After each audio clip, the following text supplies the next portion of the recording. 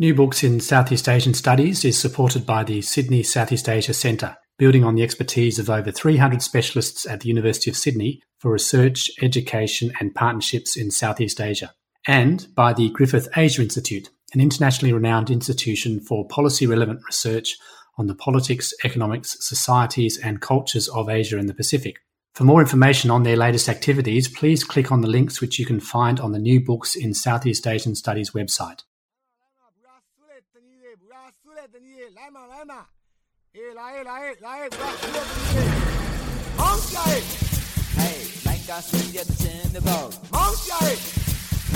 Hello everybody and welcome back to New Books in Southeast Asian Studies, a podcast channel on the New Books Network.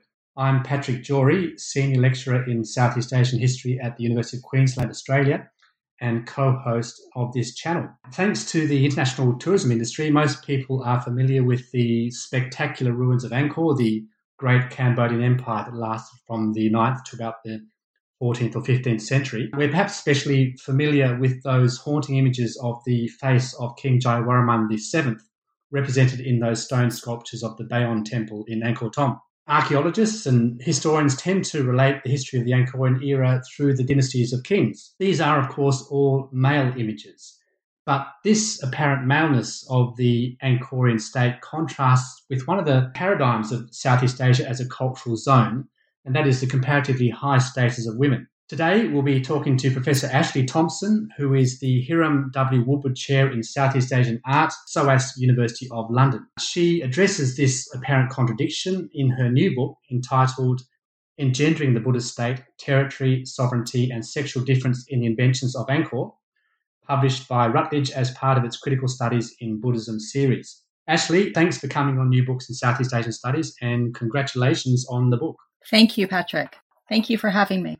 Now, before we discuss or go into the details of the book, could I start off by asking you to tell us something about yourself, how you first became interested in Angkor, the history of Cambodia, and Southeast Asian art and archaeology? This is a question one often gets asked, and I respond in many, many different ways depending on the situation. I think that's due in some part to the fact that the question assumes a linear narrative. And of course, we proceed in linear manners, but also in very non-linear manners. One can pick and choose as to how one describes involvement in Southeast Asian studies. So I'll give you one of mine. When I was in university in the US, I took an extraordinary class called Feminist Literary Criticism in the French department. In that class, I began to discover some thinking, some ways of writing, some ways of reading in particular that were oriented towards thinking questions of sexual difference, thinking through questions of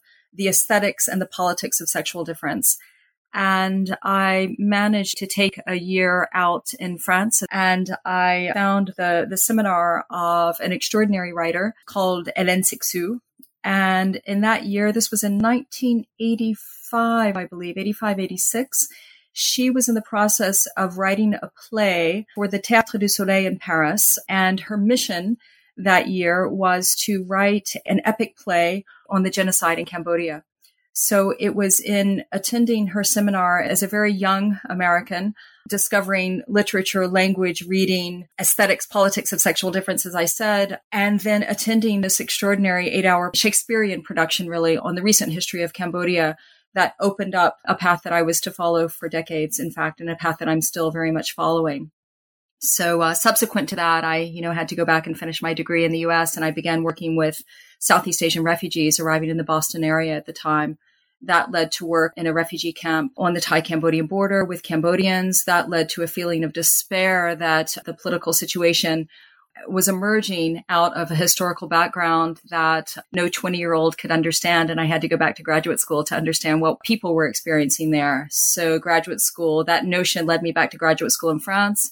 Because Cambodia had been a colony of France, I was able to study classical Khmer studies, if you will, language, art, sort of develop that deep historical basis that is necessary to really think about what goes on in Cambodia even today, and also to work further with Hélène Cixous on the more theoretical dimensions of my interests. That's one story of how I got where I am now into this book. There are many other stories.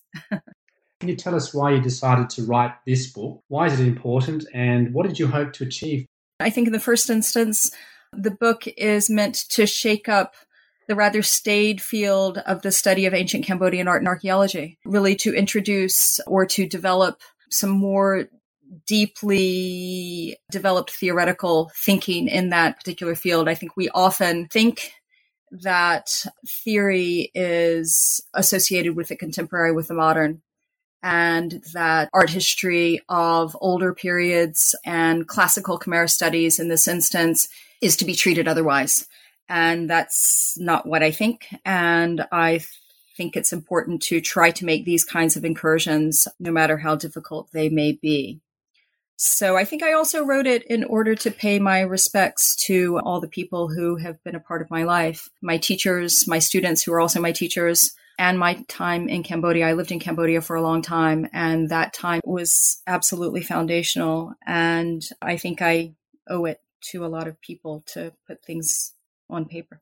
You mentioned, I think you used the word staidness of the field. If you look at Southeast Asian studies as a field more generally, it's a relatively young field. And perhaps, in the construction of that field, there's a lot of empirical work that needs to be done, which perhaps in the case of, say, European history has been done to a certain extent already. And that may have held back the more theoretical views of Cambodian history. Yes, I think you could say that. I think there are also particular, more localized histories of the war in mainland Southeast Asia, which has held back a lot of people in region from developing their own work, and the kind of dialogue that is necessary for developing a productive, healthy interaction between what Sheldon Pollock calls the empirical matrix of the area and ways of thinking inside that come from all over the place, has been stilted because of colonial histories and because of contemporary modern histories of warfare, really. Before we delve into some of the book's major themes, can you give our listeners an overview of what the book is basically about? Broadly speaking, it's an examination of the workings of, again, what Sheldon Pollock names the Sanskrit cosmopolis, both in theoretical terms and in the very specific area example of Angkor. And I do that with an eye to really to understanding, as the title indicates, to understanding the interdependent conceptualizations of territory, of sovereignty, and of sexual difference in the formulation of what we will call Angkor. So I look at a series of cultural objects, if you will. One is the Sadok Koktom inscription, which is an 11th century history, in a sense, of the foundation of Angkor in the early 9th century. And I look in that particular text, I consider through that particular text, in that particular text, I consider the phallocratic aesthetics of bilingualism between the local vernacular Khmer language and the cosmopolitan Sanskrit language. In a subsequent chapter, I take that into the art historical domain by looking at the aesthetics of the vernacular cosmopolitan relation as objectified, as it were, in the Linga Yoni sculptural ensemble. In a subsequent chapter, I look at another later Angkorian inscription at the highlight, which also ushers in the end of the Angkorian Empire in the 13th century. And this is the inscription of Pimenica, which is quite exceptional insofar as it conveys the voice of a female writer speaking about her sister. And so I look at what that particular inscription might tell us also about certain questions of sexual difference in conception of space, territory, and what we call Angkor. The final chapter, I consider the trajectory of the Linga Yoni sculptural ensemble, which is the Shaivite sculpture, how that travels into the post-Angkorian Theravadan Buddhist period and continues to do its thing in new ways. You mentioned a minute ago Sheldon Pollock, and it seems to me from reading the book that you seem to be in a kind of a dialogue with Sheldon Pollock's very important work, The Language of the Gods in the Worlds of Men, Sanskrit Culture and Power in Pre-Modern India. And you give particular attention to his influential concept, the Sanskrit cosmopolis. For the uninitiated listener, could you explain what Pollock meant by this concept and why it's important for your book? So I'm glad you gave the full title of the book there. Gods and Men is fundamental. Sheldon Pollock is a Sanskritist, and he has spent decades looking at what he ultimately calls the Sanskrit cosmopolis. That is the development of Sanskritic culture across time and space. So over the course of the first millennium, the spread of Sanskritic culture across South and Southeast Asia.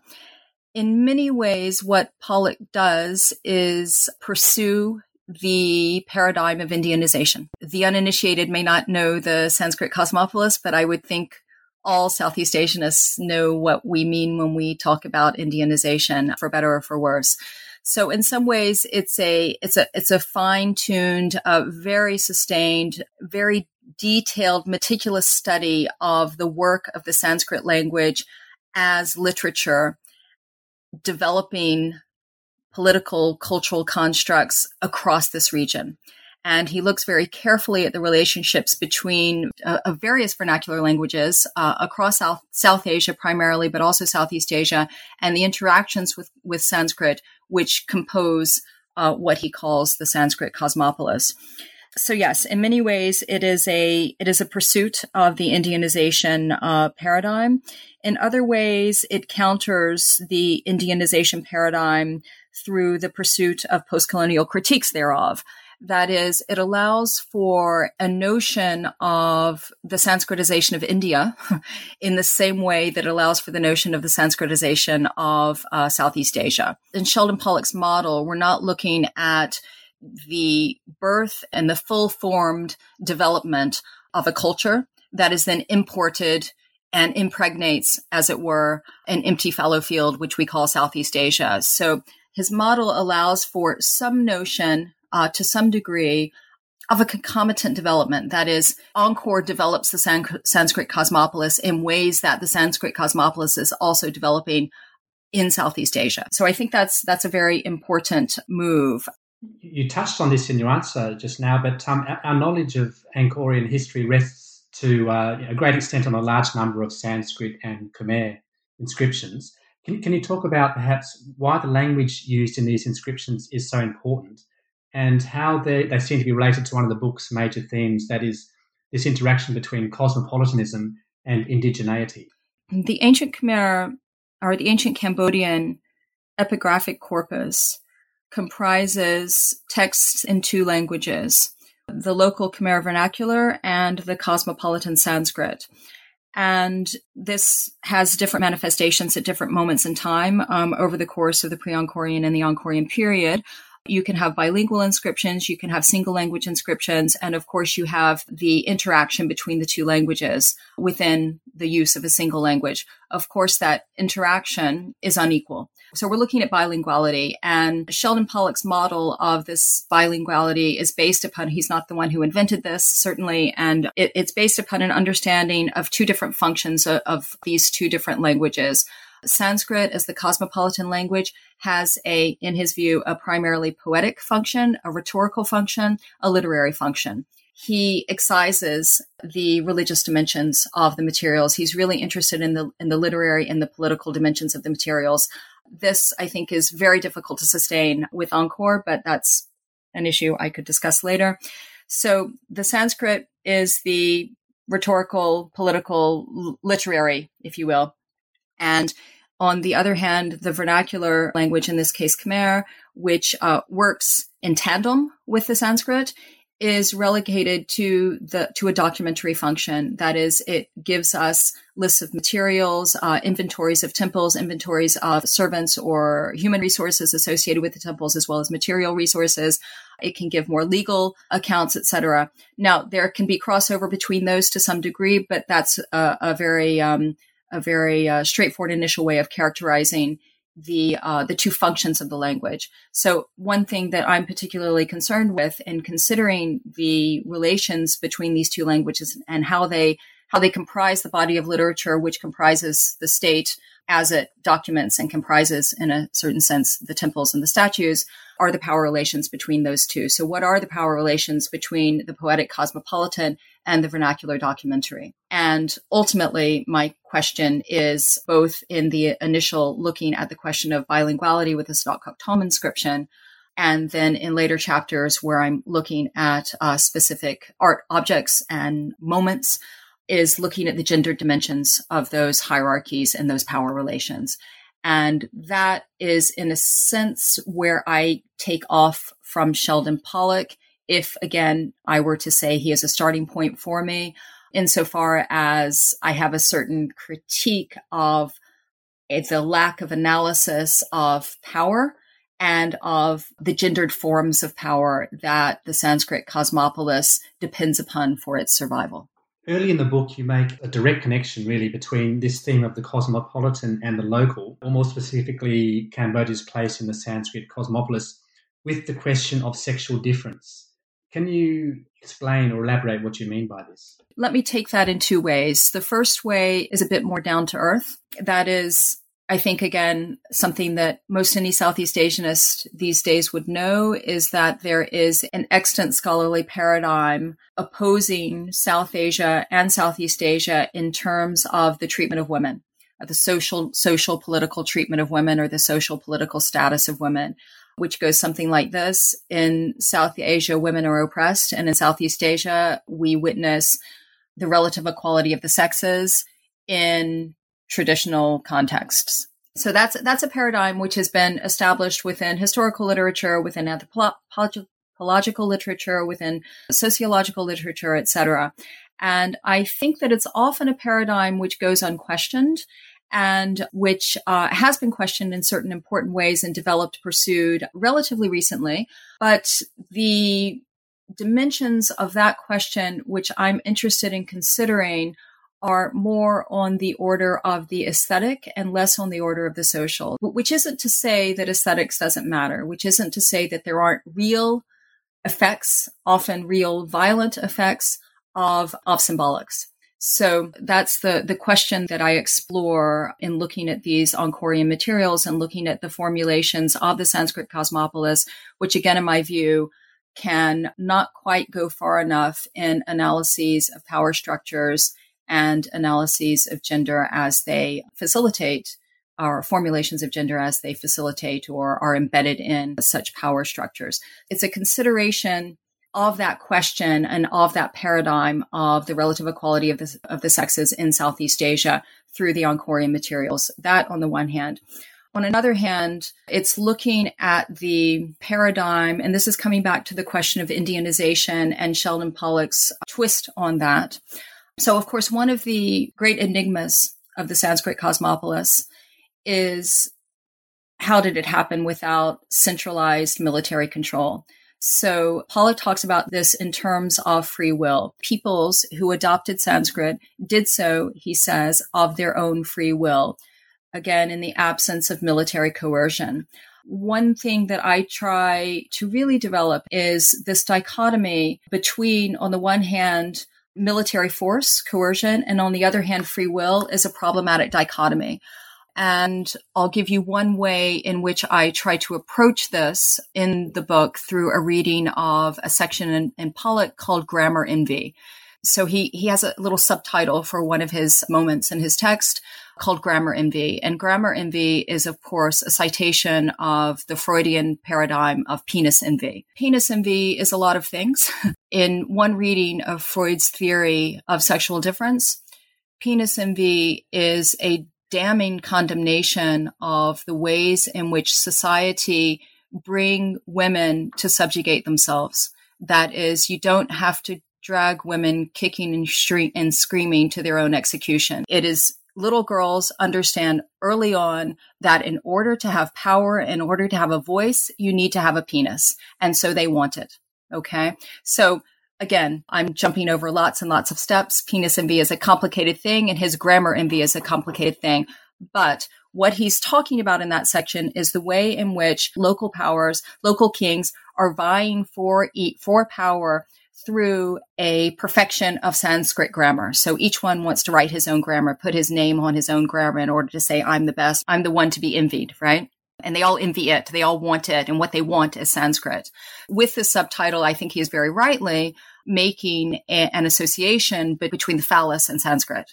And it's something that he doesn't analyze himself in his book, and I think it demands substantial analysis. And so I'm considering how the Sanskrit cosmopolis certainly did happen without military coercion, but there's no mistaking the phallocentric order, and there's no mistaking the way in which the phallus demands envy, and people walk to it. You may not be coerced militarily to do so, but you are coerced symbolically, socially to do so. So I argue against the notion of pure free will, which in and of itself is, of course, an Enlightenment pre-psychoanalytic construct of subjectivity. That is, we are all conscious beings out there for our own good. So I argue against this notion of pure free will, to think in more complex ways about the symbolics and the gendered symbolics that the cosmopolis installed, and ultimately, Angkor as a phallocratic system.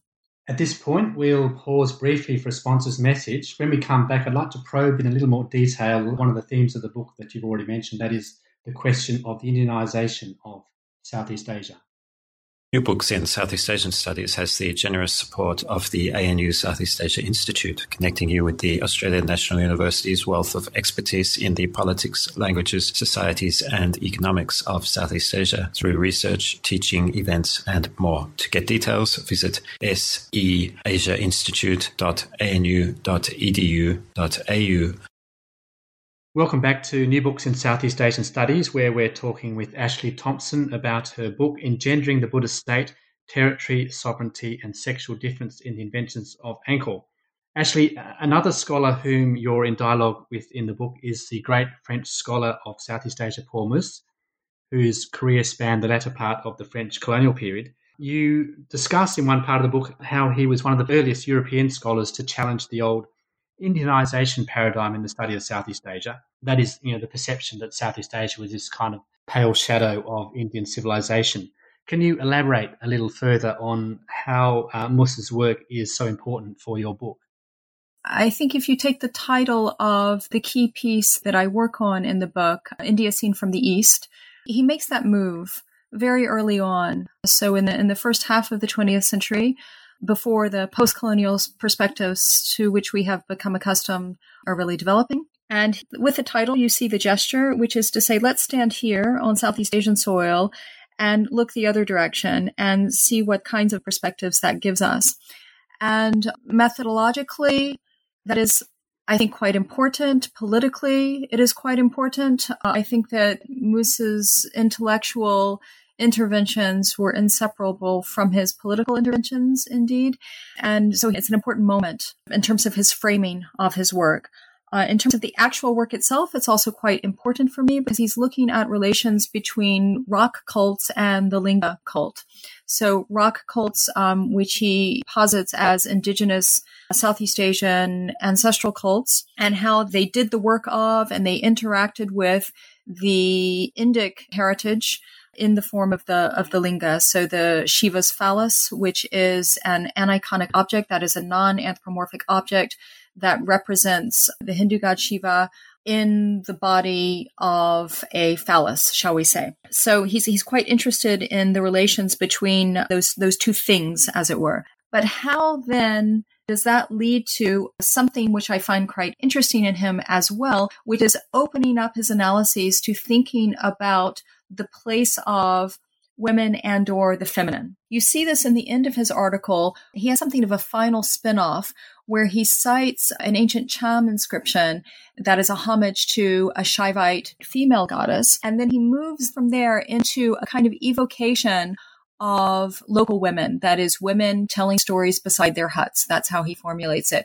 So he opens this out as if there's a kind of understanding that where he's headed with these questions of the two phallic forms, the rock cult and the linga, is why don't we go here too? Why don't we think about what's missing in this picture? And he doesn't fill in that gap, but he says, hey, there's something missing. This is where we need to go. So he sends us off with that. And I think that's a very important move. So one thing that I'm quite interested in the book, and in the chapter, I believe it's chapter 2, where I do work through some of Mousse's questions, it's where I begin to think through the relationship between the linga and the yoni. So What is the linga? The linga is this thing. It is the thing par excellence. That's, in a sense, that's what a phallus is. It's about thingness. It's about objectness. It's about, here I am not only a figure, but I am the figure. And what enables that to be seen? What enables the objecthood of that thing is, of course, a pedestal. So, if we take a step back, I'm trying to think about the work of art, not just the sculptural ensemble of a linga and a yoni, but what is the work, if you take work in a gerundive-like way, what is the work that art does? How do we begin to focus in on the pedestal as the enabler, as the facilitator, but without, fundamentally, conceptually, without form? It is a form, of course, it's delimited, it's a pedestal, but it is a form which represents non-form and which enables form to happen. So we're looking at this male-female encounter, this relationship between a male symbol and a female symbol. So in a sense, they are in a binary, they're in a standoff, they're in a union or a disunion, but there they are together. At the same time, we're not looking at a binary. We're looking at two very different things. We're looking at a thing that represents thingness, and we're looking at a non-thing that facilitates thingness. And that's not a binary. That's a radical difference without a mirroring effect in some ways. So it's those kinds of questions, which are aesthetic questions and which are political questions, insofar as the linga is the Sanskritic form par excellence, which enabled the Sanskrit cosmopolis. The linga yoni ensemble is also quite explicitly a formulation of territorial delimitation. Okay, so the thing, the phallus, in a microcosm, macrocosm kind of way, represents the delimited territory of the kingdom, or the delimited territory of a space which is being consecrated through the installation of that linga, etc. So it is an aesthetic form which has political effect, and I'm looking at the gender dimensions of that. So following on from that, when we think about our understanding of the history of Angkor, it's quite heavily influenced by these scholarly translations of over 1,000 stone inscriptions. And as you point out, but one of these inscriptions were written by men. And you translate and discuss the only one that was written by a woman, who was one of King Jayawarman VII's queens. Can you tell us a bit more about the significance of this particular inscription? As you point out there, this is a rare female voice that comes through the historical record. How do you begin to analyze 50% of the population, 50% of what happens when you don't have 50% of the voices heard? I'm exaggerating to some extent, but in the epigraphic record, that's what we have. When I say I'm exaggerating, that's also a sign to the art historical record, because we don't only have statues of male gods and of male historical figures, we also have statues and representations in relief and temples dedicated to female figures. Okay, so that I think is quite important to acknowledge and to think through why that distinction as well, why that difference between the epigraphic record and the art historical record or the architectural record. So this particular inscription she's a woman, of course, but she's an elite woman. She is one of Jayavarman VII's queens, and one could certainly argue, and I do bring up this issue in the book, what is a queen? Is she phallic or not? It's not necessarily a straightforward question. Who holds power also holds the phallus in a certain sense. So we have to be careful about very simple interpretations and simple associations of biology or shall we say of sex and gender. These are questions that need to be worked through also very carefully in the historical record. Let's start from the point that we have here the voice of a woman speaking about a woman. And there are a number of interesting things in this text. It's written in Sanskrit. So again, she is a scholar. She's clearly somebody who is able to compose in Sanskrit. There are certain social signs that we get there. That is, education is not limited to men, it would seem. She also talks in the inscription about her efforts to educate women. But there's a moment in the inscription, a passage in the inscription that I'm particularly interested in. And this is where the text gives us a kind of alternative account to the historical accounts of what the king himself does at this moment in time. So what the historical accounts that have been recorded and interpreted by modern scholars is of the exile of the future king off somewhere else and his return home to liberate the land. So a kind of savior king return sort of thing. What you see in this epigraphic account by the queen is how during the absence of the king, she undertakes ascetic practice. So she goes through a sort of a rigorous practice of meditation, shall we say. It's a Buddhist text. She goes through this process. And what you can understand from her description of the process is that through her intense aesthetic religious practices, she brings the king home. That is, in a kind of practice of possession, she comes to embody the king.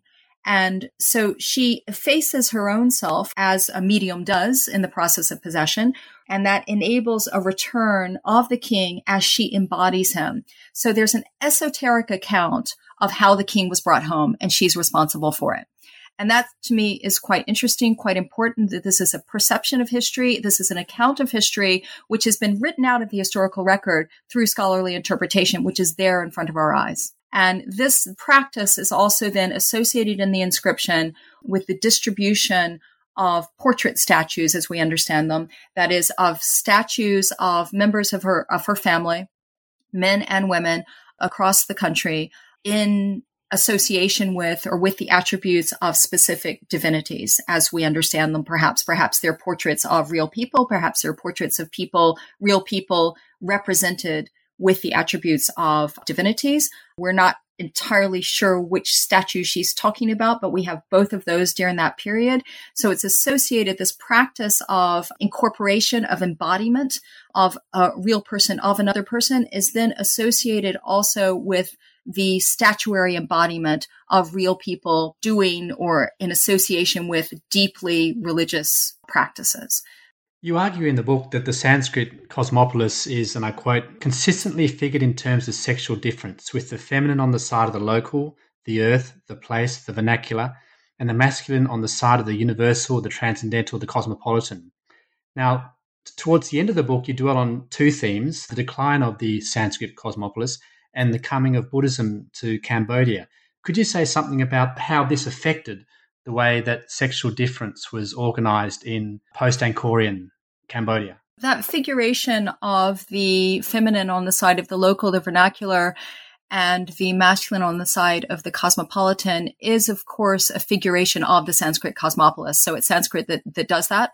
But as Moose points out, that's Sanskrit which does it quite explicitly in the literature and then again in the kinds of sculptural symbolics that I was just describing. But as Moose points out, we also see that happening on the side of the indigenous. So I also look at some ritual practices and associated art forms with those ritual practices on the indigenous side of things, if we can actually make that separation, which we can't do so easily, but let's do it for our purposes here, that demonstrate this figuration also of the local, the ground on the side of the feminine, and the traveling, the transcendent, the translocal on the side of the masculine. As we move into the post-Angkorian period, or what I often refer to as the middle period, we are looking at the spread of Theravada Buddhism, which comes with a different kind of material culture, certainly an associated material culture, and certainly the ways that that material culture and that Theravada Buddhism spreads after Angkor is deeply embedded in Angkor, deeply related to Angkor. So we're not looking at night and day. We're not looking at Thursday you go to sleep as a Shaivite and Friday you wake up as a Theravadan Buddhist.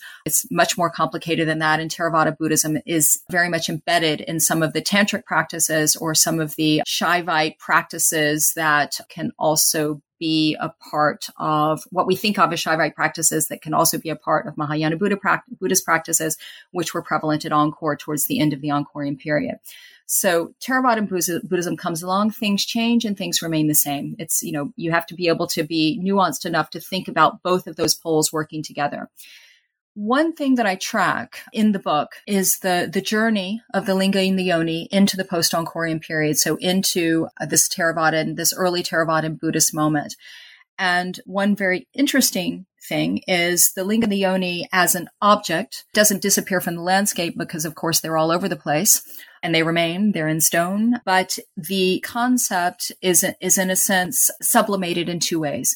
It becomes a linguistic concept. So the pra, which is the Khmer term for the sacred, the holy, pra and Thai, that pra becomes combined with the Sanskrit word for linga, in Khmer pronounced lung, and that becomes a single word called pralung, and that pralung means soul. And that soul is understood through anthropological study to be the indigenous construct. Okay. So it's the indigenous construct by excellence insofar as it's animism. It's soul. Cambodians have 19 of them. Thais have 32, etc.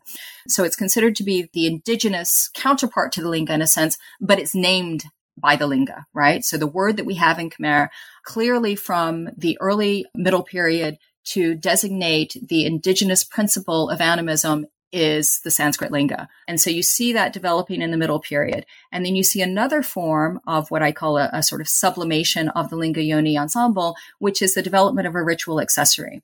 And this ritual accessory is used to delimit space in all kinds of Buddhist and non-Buddhist ritual in post-Angkorian up until modern Cambodia. And that ritual accessory is, in my analysis at least, a yoni, which is developed artistically, so it becomes sculpted. It's a handheld object, okay? It's a candle holder, actually. And that candle holder is beautiful. That candle holder is sculpted. It's a work of art in and of itself. So it's no longer the pedestal without artfulness that allows the art to be the art that it is, that allows the linga to emerge and to be seen. Now you have this sculpted thing, which is a candle holder. And that candle holder, and it has, images on it and decor and motifs and gods and this sort of thing. And that candle holder holds a candle. So the candle is a wax thing that you attach to it. And that, of course, represents the linga. And you take this linga and the yoni, where you have a kind of inversion of the terms. That is, as I was saying, the yoni becomes the art. And it nonetheless holds this candle. The candle is lit, and then this object is passed around in a circle with some kind of object in the middle, a person or a thing which is being consecrated. And this object is passed around from person to person in the form of a circle around the object to be consecrated. And that brings the souls, that is the holy lingas, as it were, but the indigenous principle of souls, into that object to consecrate that object. So you see the linga and the yoni at work within a thoroughly Theravadan Buddhist context, whatever that might mean. And you see it shifting form. You see it becoming embedded linguistically. You see it becoming embedded artistically, ritually, in ways that are quite different from the Angkorian period, but there it is doing its thing. So it's tracking also those developments. In terms of what happens in the post-Angkorian period, what happens with these questions of gender, the last chapter in the book deals with that through that object and through the specific heritage of the linga and the yoni. I'm in the process of developing a second book, very much of a sequel to that particular book, which brings these questions into the post-Angkorian period, but specifically looking at the Buddha image. So looking at the dominant iconography of the early middle period, that is from let's say the 13th to the 16th century, which is the Buddha image itself. I don't want to quite say himself because that's one of my questions. I'm looking at old debates in Buddhist art history about what the aniconic is and what the anthropomorphic is and what their relationships between those two are. So the non-anthropomorphic image, which let's call it the stupa in my case, how it relates to the anthropomorphic image of the Buddha and what that says and how it works with questions of sexual difference and similar questions of subjectivity, territoriality, spatiality in the post-Angkorian period. So in a sense, that's another one of the heritages of the linga yoni ensemble. That is the Buddha himself or itself, or maybe in some instances herself. Just before we end, I was wondering if you'd had any feedback on the book or the ideas in the book from Cambodian scholars that may have been in dialogue with. That's a good question because at the moment I'm working with a PhD student. It's not my PhD student at the moment, but a PhD student with whom I'm in dialogue, who is a teacher at the Royal University of Fine Arts in Cambodia, who's precisely trying to think through issues of Indianization with Sedes, with a sort of lineage of Sedes, Pollock, looking at my work, looking at other interactions with the Indianization paradigm. But he's doing that from the ground up, in a sense. He's doing that through analyses of a contemporary ritual in Cambodia that has Indian roots and which is evidenced in the epigraphy of the very early Angkorian period in particular. He's trying to understand indigenous practices prior to Indianization, short of Indianization, accompanying Indianization, embedded in Indic processes. He's looking at the work in Indic context, so looking at this particular form of funerary ritual across South Asia in the ancient period. And then he's trying to track what it means when we say a Sanskrit cosmopolis, when we look at this particular practice on the ground in Cambodia in the 9th century and up into the present day. That's a very concrete example of somebody who's grappling with these issues and not grappling with many of the dimensions of the issues that I grapple with. That is, that question of gender, for example, is not something that figures in his work in any prominent manner yet. But the question of free will, coercion, indigenous genius, this sort of thing is certainly what he is really, really trying to think through this lineage of scholarship. That's lovely for me to see that happening. On that note, Ashley Thompson, I'd like to thank you so much for joining us on this episode of New Books in Southeast Asian Studies to discuss your book, Engendering the Buddhist State, Territory, Sovereignty and Sexual Difference in the Inventions of Angkor. And you've been listening to New Books in Southeast Asian Studies, a podcast channel on the New Books Network. Thanks everyone for listening again. If you enjoyed this episode, then you might also be interested in listening to Eric Davis's Death Power, Buddhism's Ritual Imagination in Cambodia. Or for those listeners with an interest in Sanskrit, A.M. Ruppel's The Cambridge Introduction to Sanskrit. And you can download or stream these interviews and thousands more free of charge via the New Books Network website or iTunes.